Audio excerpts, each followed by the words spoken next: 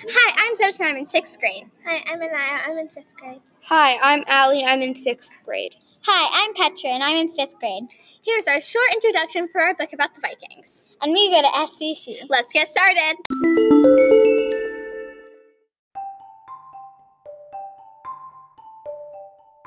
When most people think of Vikings, they recall upon storybooks and movies where the standard Vikings were male, big-bearded, horned-helmet dragon fighters. The Vikings were truly... That's fake! Oh, yeah, and boring. I heard they discovered Russia and Brazil. Go read a book like our book, the one you helped write. You should know that their main discoveries were Greenland, Iceland, and Canada, not Brazil and Russia. But if they didn't discover Russia and Brazil, they had to have fought dragons.